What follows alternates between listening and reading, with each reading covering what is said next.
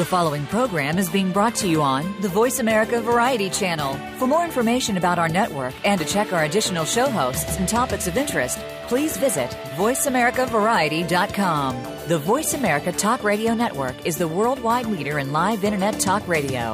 Visit voiceamerica.com. The views and ideas expressed on the following program are strictly those of the host or guests and do not necessarily reflect the views and ideas held by the Voice America Talk Radio Network, its staff, and management. Welcome to Disability Matters with your host, Joyce Bender. All comments, views, and opinions expressed on this show are solely those of the host, guest, and callers. Now the host of Disability Matters, here's Joyce Bender. And welcome to the show. Another beautiful day today in Pittsburgh, Pennsylvania, and across the United States. Hey, it storms, it's hot. We just have it all in the United States today. I want to say a special hi to Yoshiko Dart, my good friend. We're going to be thinking about you a lot, Yoshiko. Yoshiko lost Justin several years ago, and Justin Dart, hero, champion to all people with disabilities, will be thinking about him a lot because, of course, July 26th is the 23rd anniversary of the Americans with Disabilities Act. Isn't that amazing? That is 23 years ago, and here we are today still talking about employment. As a matter of fact, our guest today is the executive director of the John Heldrich Center for Workforce Development, Rutgers University.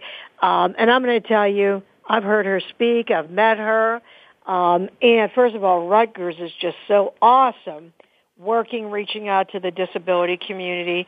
And Kathy, she is just absolutely wonderful. And we are so excited to have her as our guest today. Welcome to the show, Kathy. Thanks a lot, Joyce. I'm happy to be here today. Well, as you heard me say, here we are, signed the ADA all those years ago, took care of accessibility, curb cuts, Braille, everything but employment, which is so amazing when you think about it.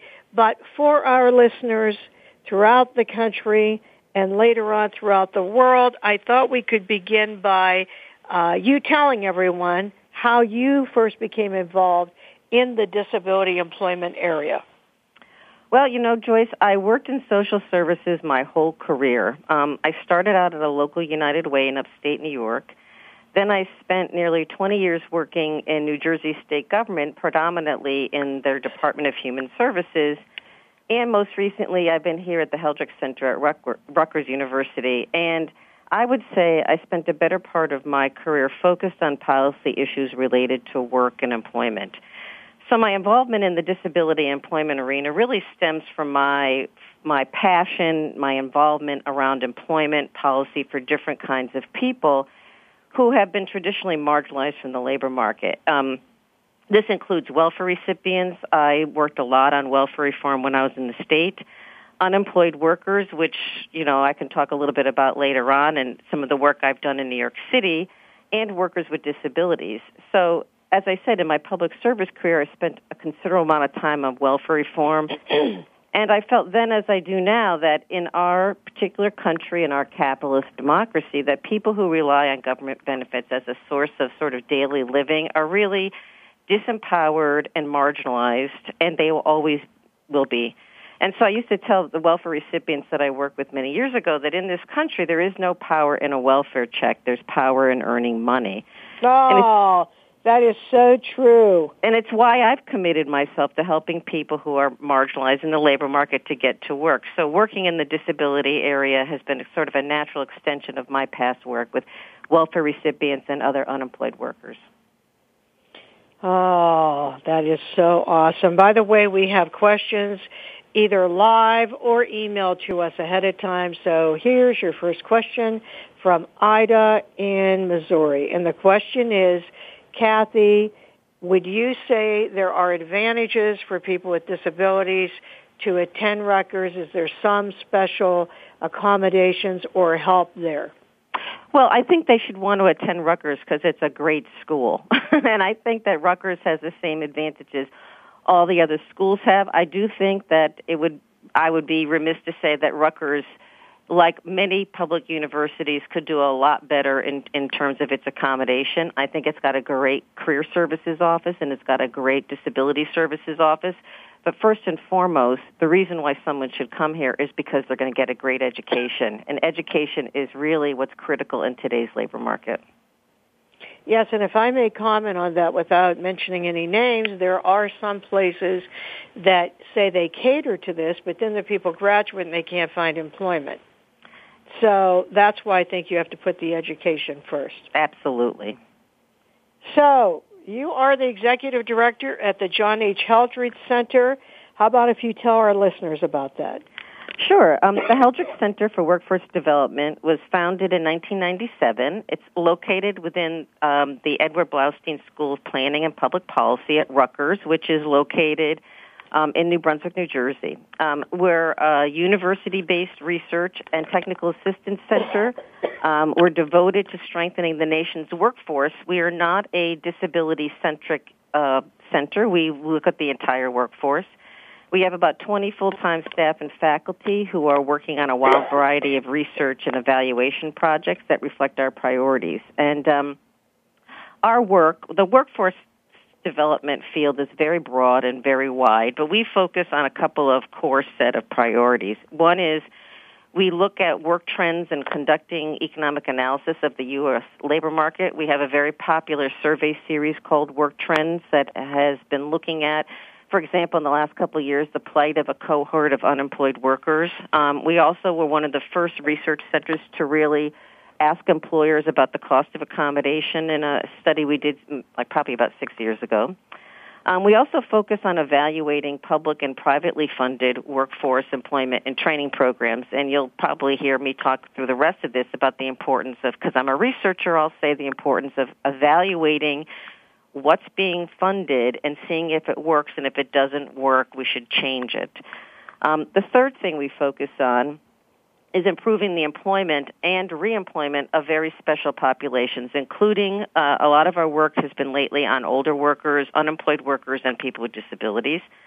And then finally, we have been really looking at the nexus between specific industries, the educational requirements of these industries, and the employment look of those industries. And as a result of that, we have been running some programs for the state of New Jersey, for example, in the transportation, logistics, and distribution fields, where we're working directly with transportation employers in the state and trying to connect them with job seekers who are looking for careers in that field. So a lot of the things we do run the gamut from research and evaluation to assisting, let's say, state agencies to develop materials and guides based on the research, to publishing national research projects like our Work Trends, to also facilitating some events and conferences to try to disseminate the research findings out there. In fact, in 2014, we were partnering with the Federal Reserve System to hold a national conference on the future of workforce development and implications for the labor market of the future.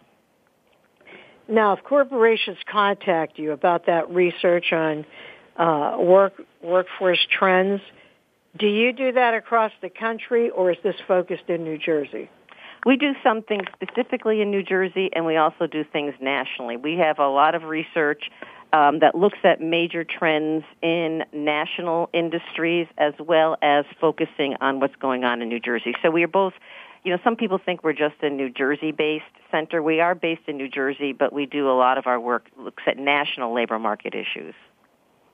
Okay, here we have Ted in Kansas.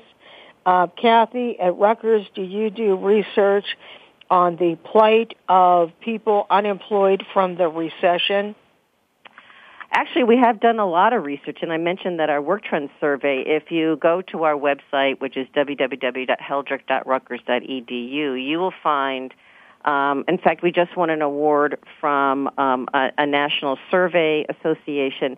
We took a cohort of folks who were unemployed after the recession, and we followed them over the last couple of years. And we're one of the few places around the country that really brought out the mental anguish, the physical anguish, and the devastating impact that the recession has had on unemployed people. Wow. Yeah, I am sure that is very destructive, and that would be interesting to see the results from that. Now, does that include veterans and veterans with disabilities?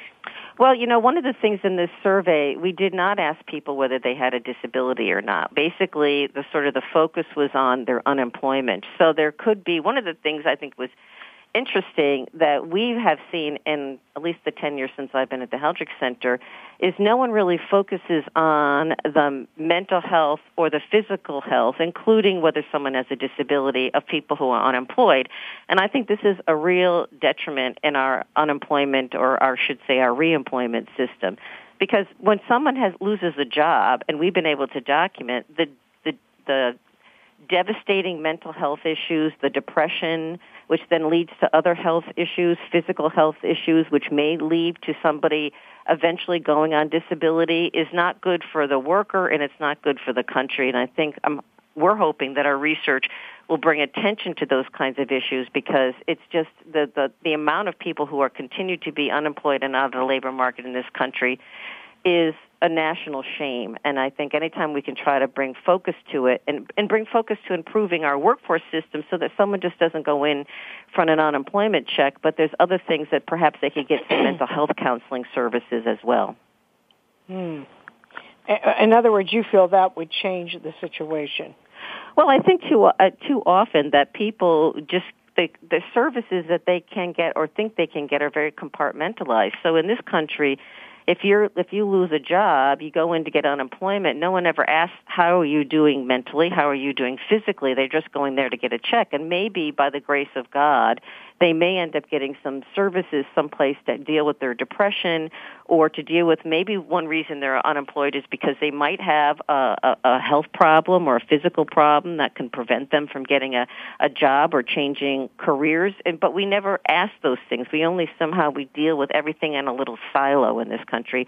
And I think that's a real disadvantage and a real disservice to folks who are either out of the labor market, like people with disabilities, or who've lost their job. Yeah, it's a very, very sad situation. Well, listen, we're going to come back and talk more to Kathy, but first we're going to go to break.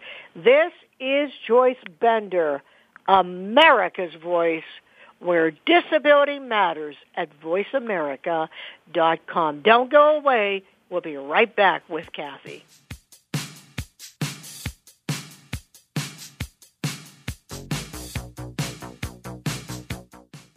Talk, talk, talk. That's all we do is talk.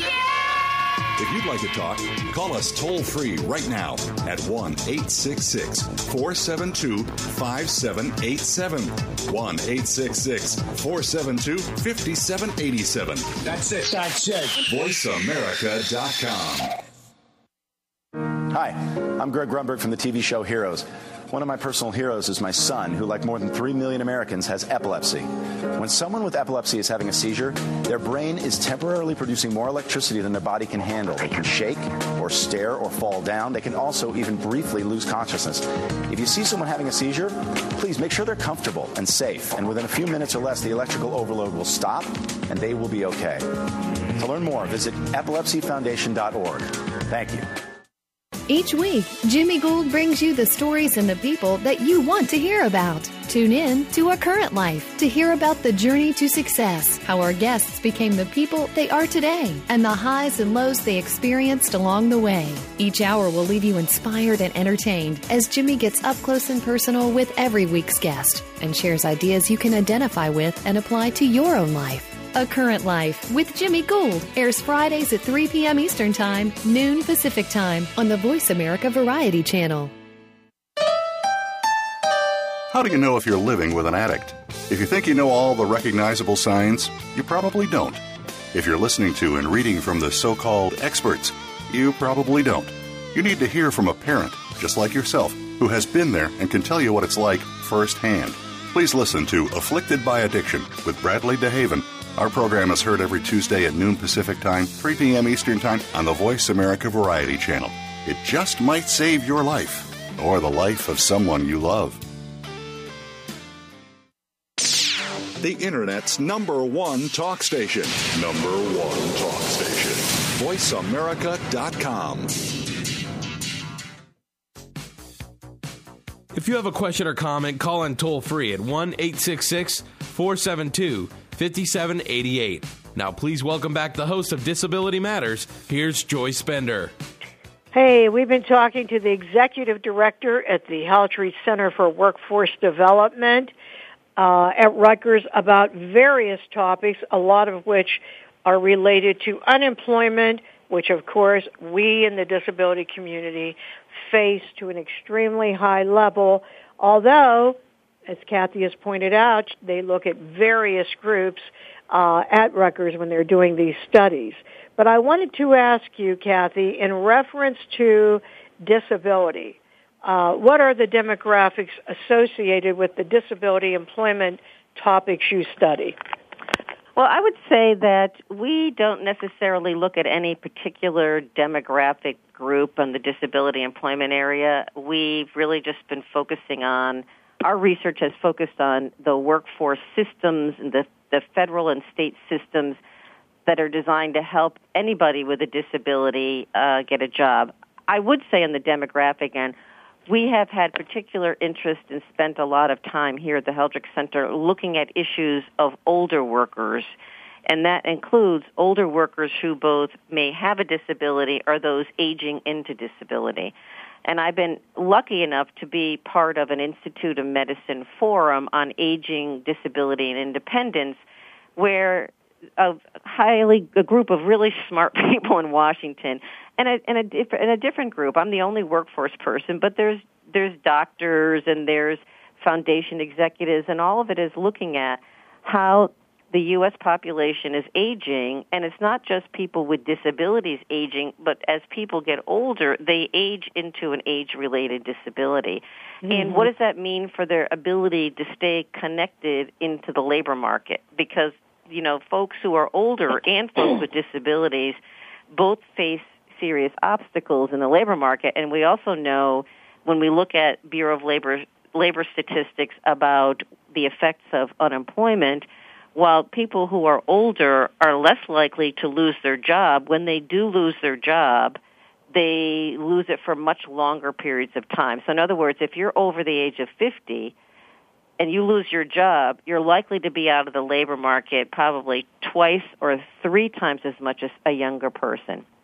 And compound that with health issues or disability issues or the issues I talked about in terms of depression, it's a recipe for somebody going right onto either disability benefits or going on to unemployment, or worst case scenario, as I like to say, they're too old to hire and too young to retire, and they're in this gap where they have nothing.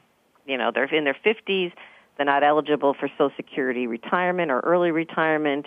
They may not be disabled enough to be eligible for Social Security disability insurance. They have no savings, no income, and they're virtually unemployable in the eyes of many employers. So so those are the kinds of, we are looking at and been focusing on that sort of older adult cohort at the center.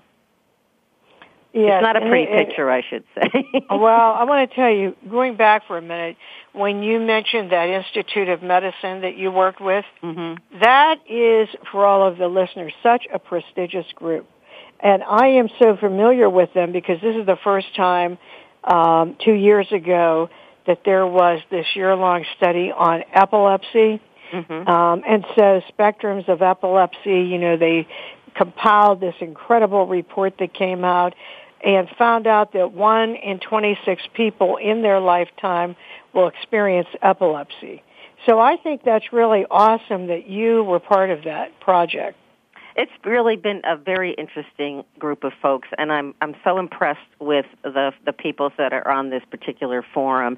And I do think, you know, the United States, we are aging as a population, and so issues regarding aging and disability, if they're not on someone's priority list today, they're going to be tomorrow because we're all getting older and there's not enough young people to fill both the labor market needs as well as to invest in the Social Security system. So it's nice that people are starting to talk about this now.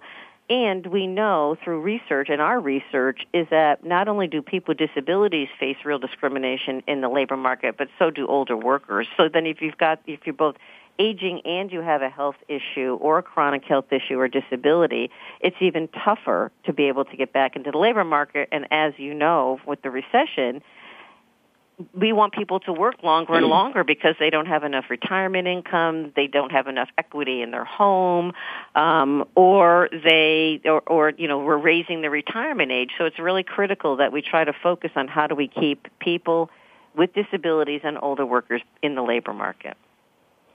Yeah, and when you're talking about that, I'm sitting here, I'm thinking loss of hearing, vision, heart disease, sadly, Alzheimer's.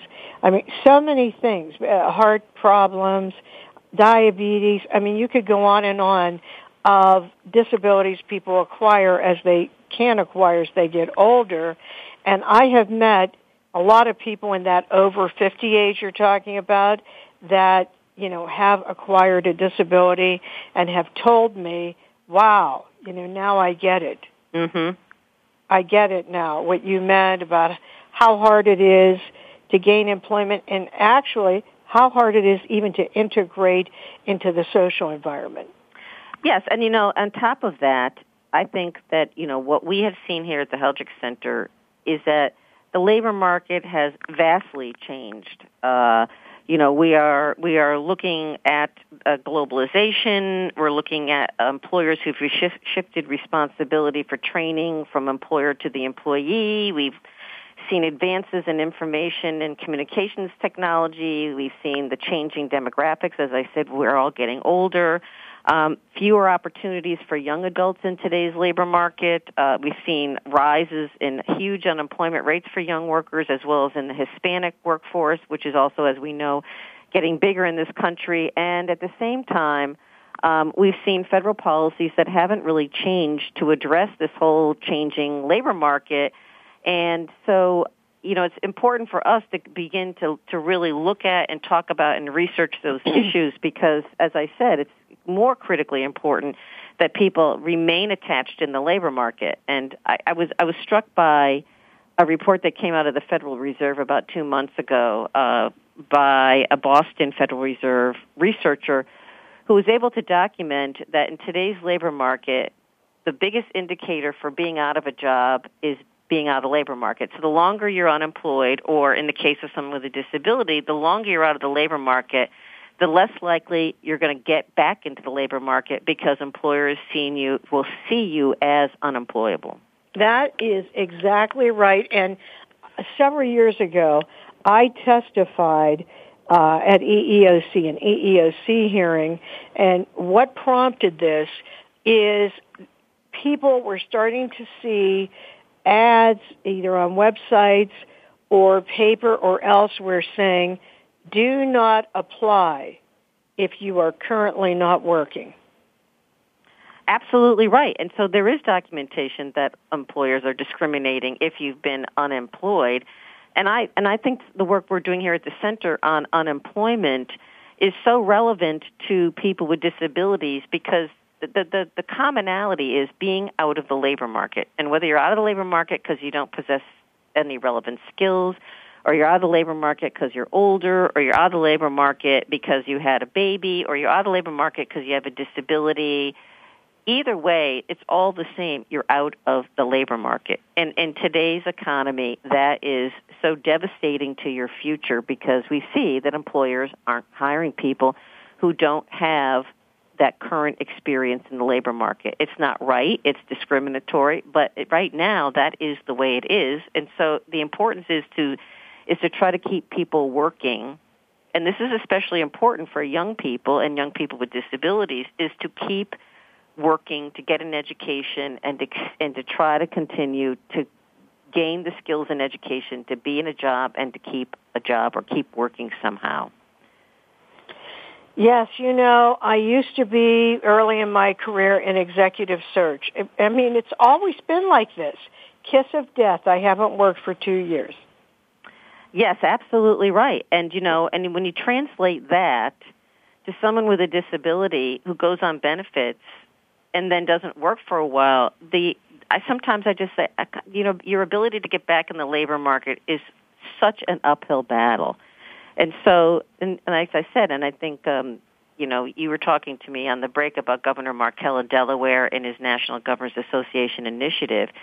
But to begin talking now about the importance of students with disabilities and all students to get an education and stay in school, doesn't it sound old-fashioned, but it's really the case now. Yeah, but it is. It is the case because I run into this every day if I have as you know, I market people with disabilities for employment. I hire them, and then I put them out on contract with the object of them joining that other company.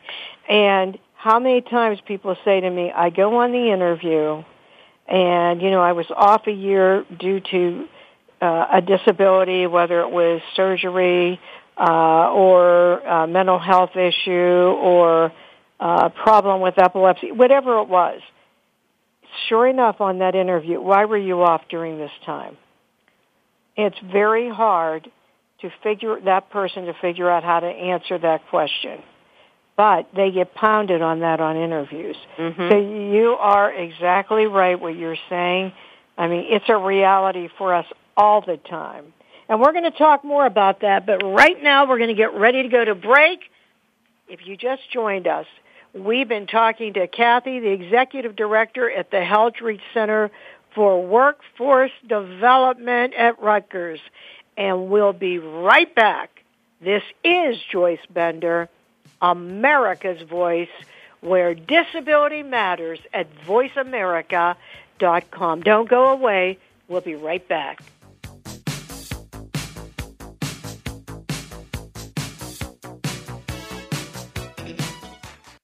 News, opinion. Your voice counts. Call toll-free 1-866-472-5787. 1-866-472-5787. VoiceAmerica.com. Hi, I'm Greg Grunberg from the TV show Heroes. One of my personal heroes is my son, who, like more than 3 million Americans, has epilepsy. When someone with epilepsy is having a seizure, their brain is temporarily producing more electricity than their body can handle. They can shake or stare or fall down. They can also even briefly lose consciousness.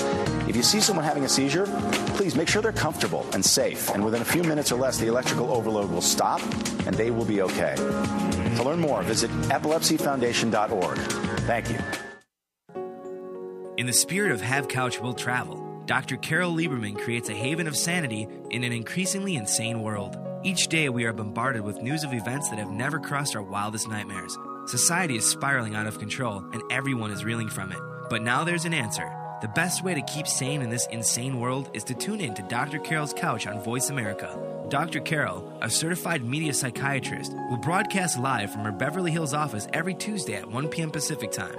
Call or log in and get help with whatever is sending you reeling, whenever you need a soothing voice to calm and advise you. That's Dr. Carol's Couch every Tuesday at 1 p.m. Pacific Time here on America's Voice, voiceamerica.com. We all face some economic uncertainty in our life. What makes the difference is how we take command of that and survive.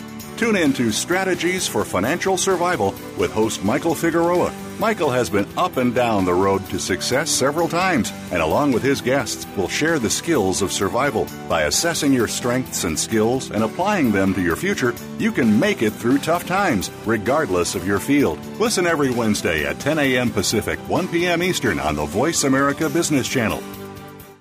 News, opinion. Your voice counts. Call toll-free 1-866-472-5787. 1-866-472-5787. VoiceAmerica.com. If you have a question or comment, call in toll-free at 1-866-472-5788. Now, please welcome back the host of Disability Matters. Here's Joyce Bender. Hey, welcome back. We're talking to Kathy Krepcio, Executive Director at the John J. Heldrich Center for Workforce Development at Rutgers at the State University of New Jersey. And let me tell you, if you are interested in workforce and employment and why people are not working, and you know someone that is, you've got to go back, get this show for them. You know you can download these shows from iTunes, or you can go to my website, or Voice America and get the show downloaded. But it is so interesting, and I really think educational and helpful and worth you listening to. Kathy, about different states, are there states that you feel or that you see from data are shining stars and others which could use a lot of help in the area of employment? Well, unfortunately, I don't see a difference in employment rates from one state to the next. I think we would all say that across the board employment has been poor. But there clearly are some states that have responded to the employment challenge differently. And also there are states that have been better at looking at their differences in their employment markets and opportunities based on their particular unique circumstances in labor markets. And I'll say what I mean. And I should say these differences present real challenges. Over the last 5 years, I was involved in a U.S. Department of Labor grant called the National Technical Assistance Research Center for Adults with Disabilities. And we had an opportunity, I should say, it was a pleasure to work with 3 particular states piloting how to improve the employment rate. And then I worked with a consortium of about 25 other states. And so one is, I do want to say that there are a lot of really good people in state government trying to make change at the state level to improve and change policies. And I think there are uneven pockets of interest and innovation in many states. But I think that some states that have been consistent in putting time and energy into improving economic opportunities for people with disabilities include states like Maryland, Connecticut, Washington, Virginia, Delaware, just to name a few. And I say consistent because one of my observations, and I'm also saying this because I worked in state government for nearly 20 years, and I sort of see what happens with states is there's an interest, they're working on something, then the leadership changes, and things sort of wane. So states that have been able to maintain a consistent level of activity to make some improvements are some of those states I'm talking about. That doesn't mean that other states haven't tried, but, even in the best of times, it's hard for there to be maintaining some consistency. One of the things I saw with some of the states that we were working with, like Minnesota, Maryland, and Connecticut, was they had governor's level attention. They had every cabinet officer working on this issue. They were trying to integrate people with disabilities into their more broadly generic economic development and workforce activities. And even those states, when a governor changed things, what's the word I want? They didn't fall apart, but they just sort of went into a lull. So I think that, there's lots of states that could improve in this area. I think I'm hoping that Governor Markell's initiative under the National Governors Association will pump up the volume with those states and maybe engage some governors that haven't been engaged before, because I think you would probably agree with me, Joyce, executive level, attention is so critically important, and I think I said this to Governor Markell at one of the meetings I facilitated, which is when the governor says something and wants something done, it gets done. And if it's not a priority of the governor, then it's left to folks, the good folks in the bureaucracy, to try to make something happen. And unfortunately, they can't always do it alone without the attention of the governor. That is the way it is in the private sector. Most companies I work with, my customers, I have a relationship with the CEO, or if it's like a $15 billion company, maybe the person right beneath the CEO. But it's because you need the person from the top to let everyone know I'm committed to this.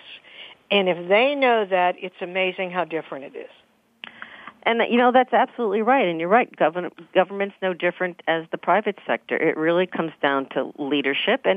And unfortunately, with, state governments, the governors change, and they come and go, and you hope that they'll embrace this issue. And I think, fortunately, they are starting to. And I do think this Employment First effort, which for folks who don't know is it's a sort of a grassroots effort where folks, which started out in the developmental disabilities arena, really wanted to put employment as a first choice for people with developmental or more significant disabilities, as opposed to the way the systems and policies are, where employment is an afterthought or employment is seen as a service and not as a life choice or an economic imperative.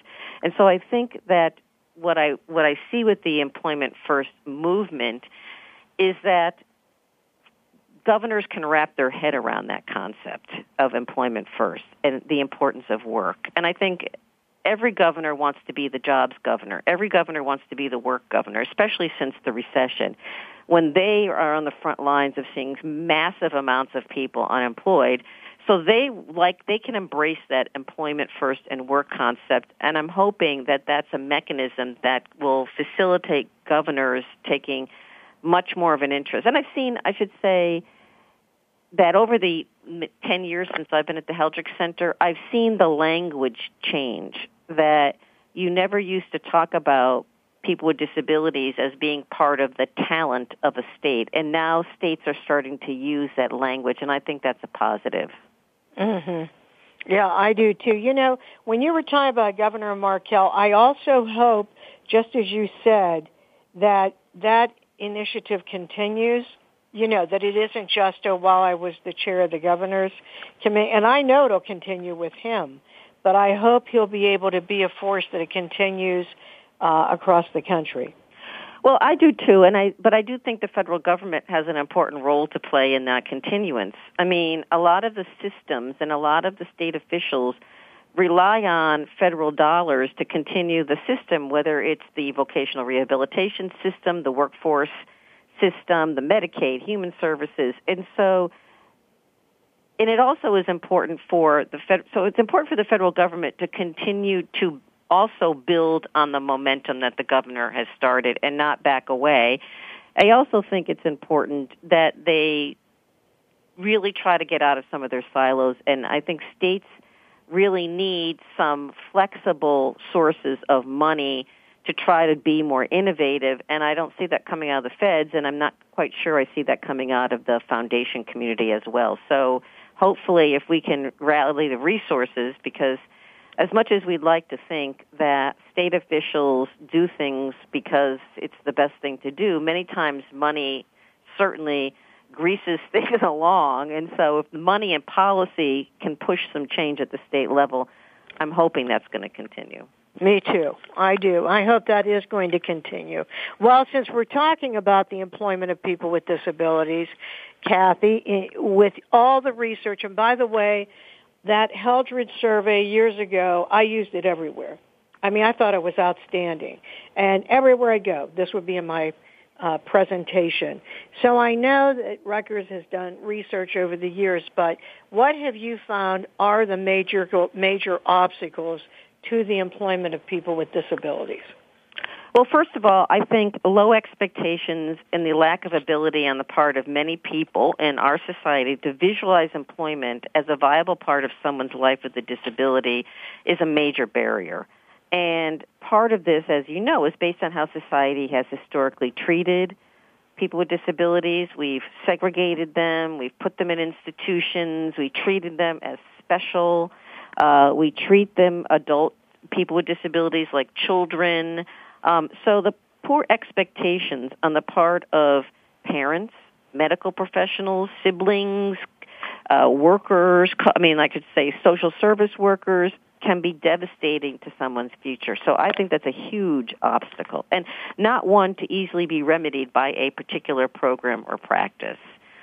I think another part is something we touched on earlier, which is the reluctance on the part of employers to hire people who are different from them.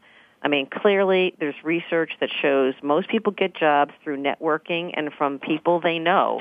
And so being out of the labor market in today's economy is a real serious barrier for many people. But for people with a disability, I think it's a significant barrier, this reluctance for employers to not hire people.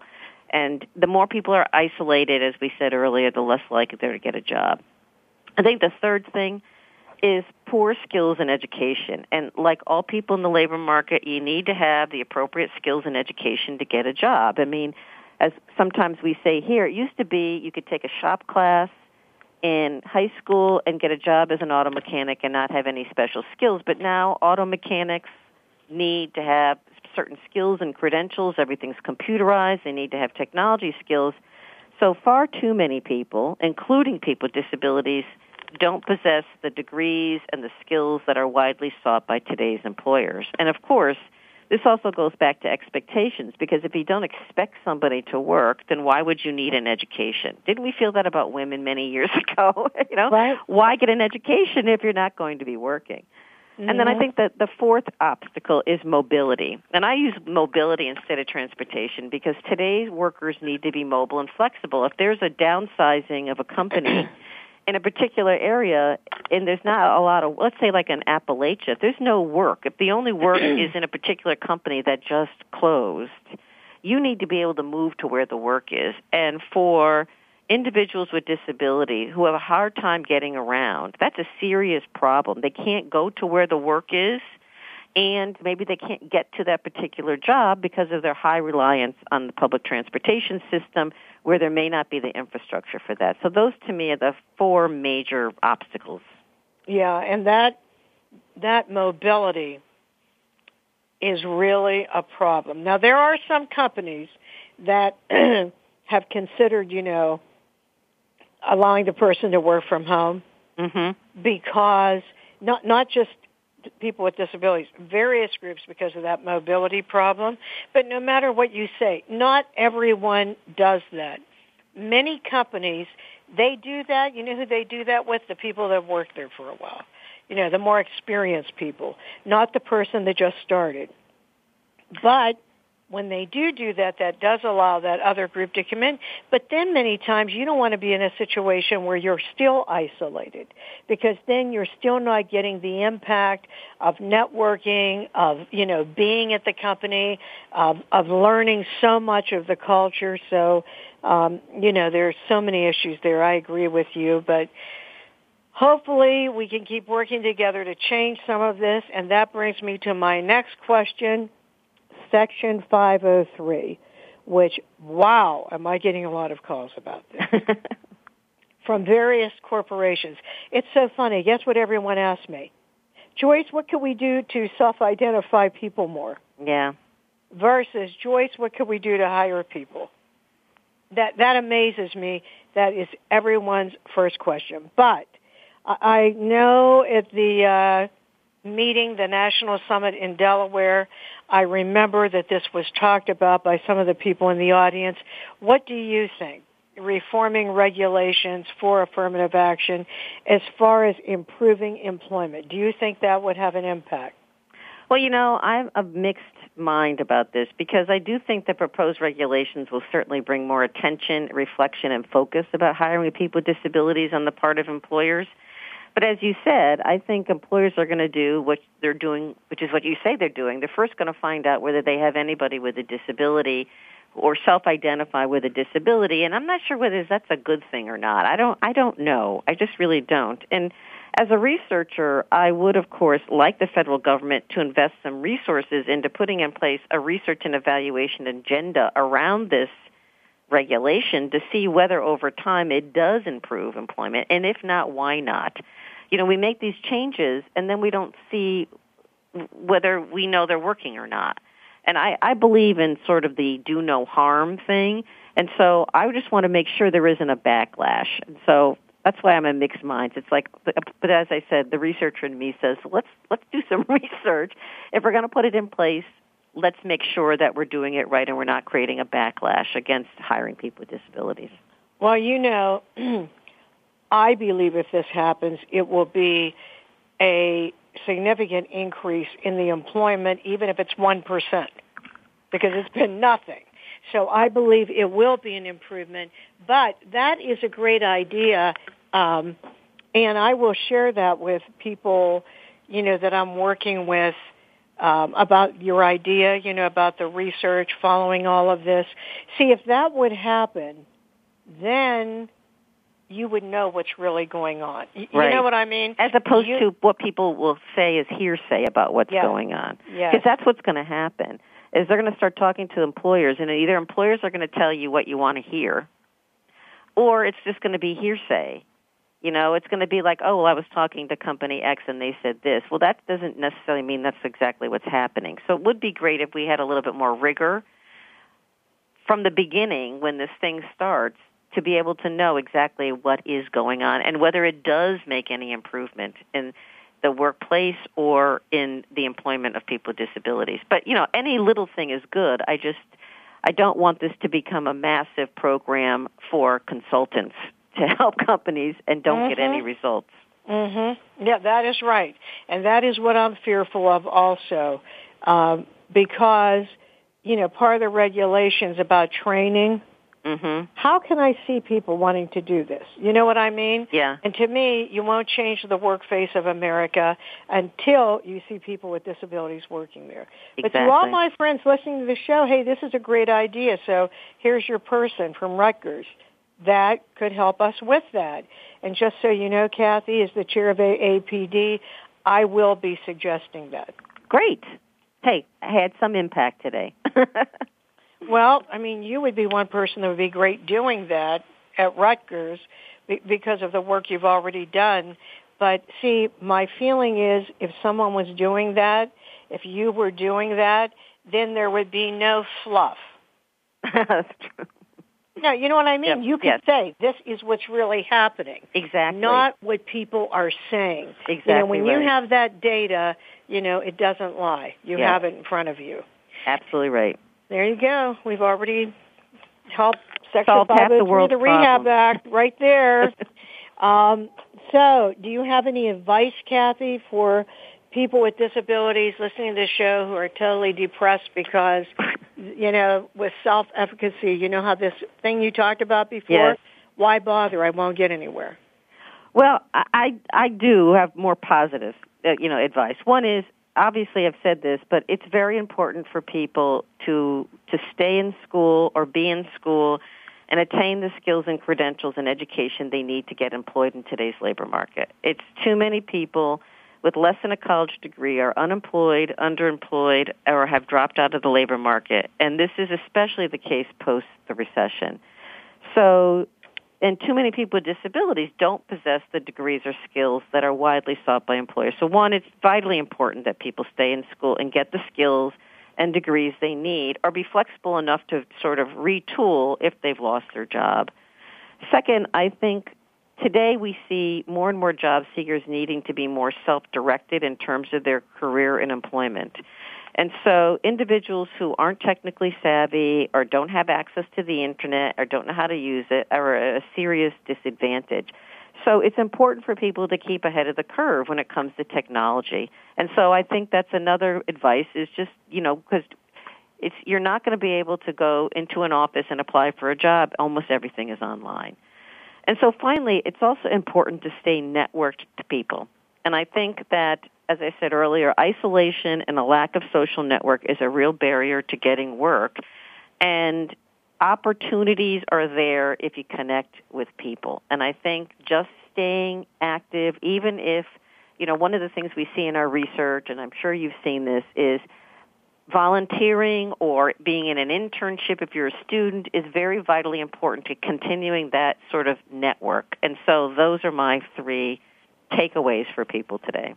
You are singing my message there about volunteerism and, of course, internships. But I always tell people, you want to meet people, do the right thing, and the right thing will happen for you. Go out and do volunteer work.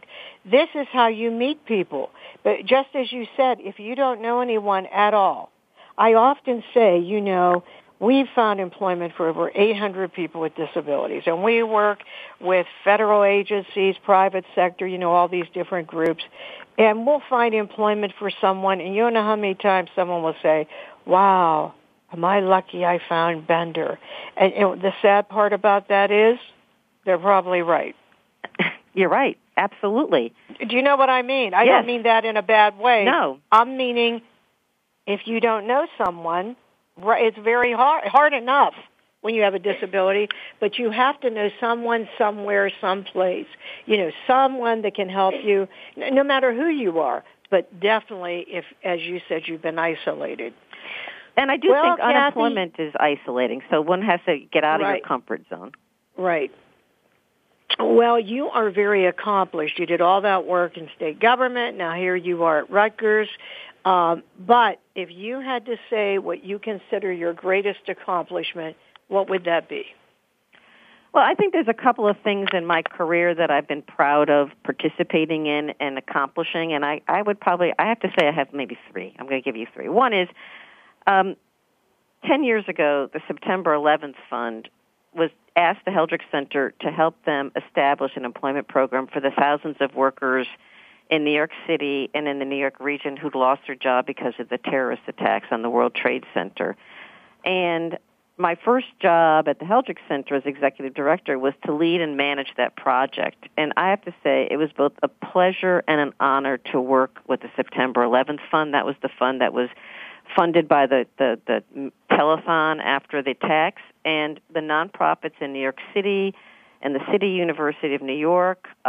I was able to work with them to design a program in 3 months. We spent $70 million, and we helped getting over 11,000 people back on their feet, and people from all walks of life, from the financial planners to Chinese garment workers to the guys selling pocketbooks on the corner to graphic artists who were freelancers. So that I'm very, very proud of. And in fact, I was in New York last week, and I went by the new National Monument, and I felt like I was so happy to have been part of that. And I would say, second, my work in New Jersey state government designing and implementing welfare reform. Well, at the time, it was kind of controversial. I feel that I worked with a really great team at the state who took great pains to put in place a program that was both humane and realistic, and it resulted in helping to move thousands of women off of the welfare rolls and out of poverty into a better economic outlook. And it really goes into my third thing, which is I think a lot of the work I did in those two things have really helped me be proud of the work we're doing at the Heldrich Center in the disability employment area. I think that this is the most important social policy area, an issue in this country right now. I feel that we are contributing to the conversation. I feel we're having an impact in developing solutions, and so I'm very proud of being part of that. Wow. Well, any one of those things is enormous, because I always tell people, you can't change the world, but to one person you may be the world. Think what you did for even just that story about 9/11. As you said, whether it was the person at the corner or, an investment banker, that is truly tremendous, as is all of these things, such as how you're going to help us through that research with Section 503. Well, what message do you want to leave with our listeners today, Kathy? Well, it goes back to what you just said about research. And I would say that as a researcher, it's very important to both evaluate and assess what we're doing policy-wise, program-wise, as a country, and ask ourselves, is this the best we can do? Is this what we ought to be doing today in terms of policy and practice? I think national workforce policy in this country, especially that affecting people with disabilities, is stuck in a rut. It's based on a labor market from the 1930s and 60s.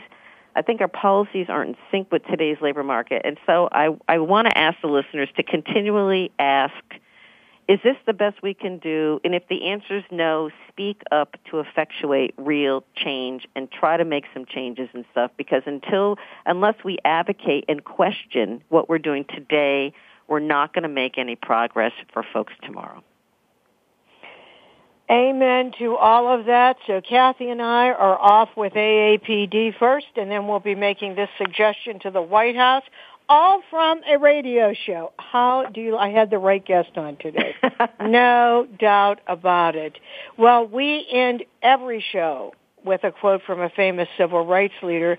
But before we do that, Kathy, thank you so much for being with us. Thanks so much, Joyce. I've really appreciated the opportunity to talk to you and to talk to your listeners, and you're doing a great job, and I'm very happy to be part of this. Oh, thank you. So our quote today from Tony Coelho, wow, is it ever fitting? And that is, work gives us dignity, says Tony Coelho, author of the ADA.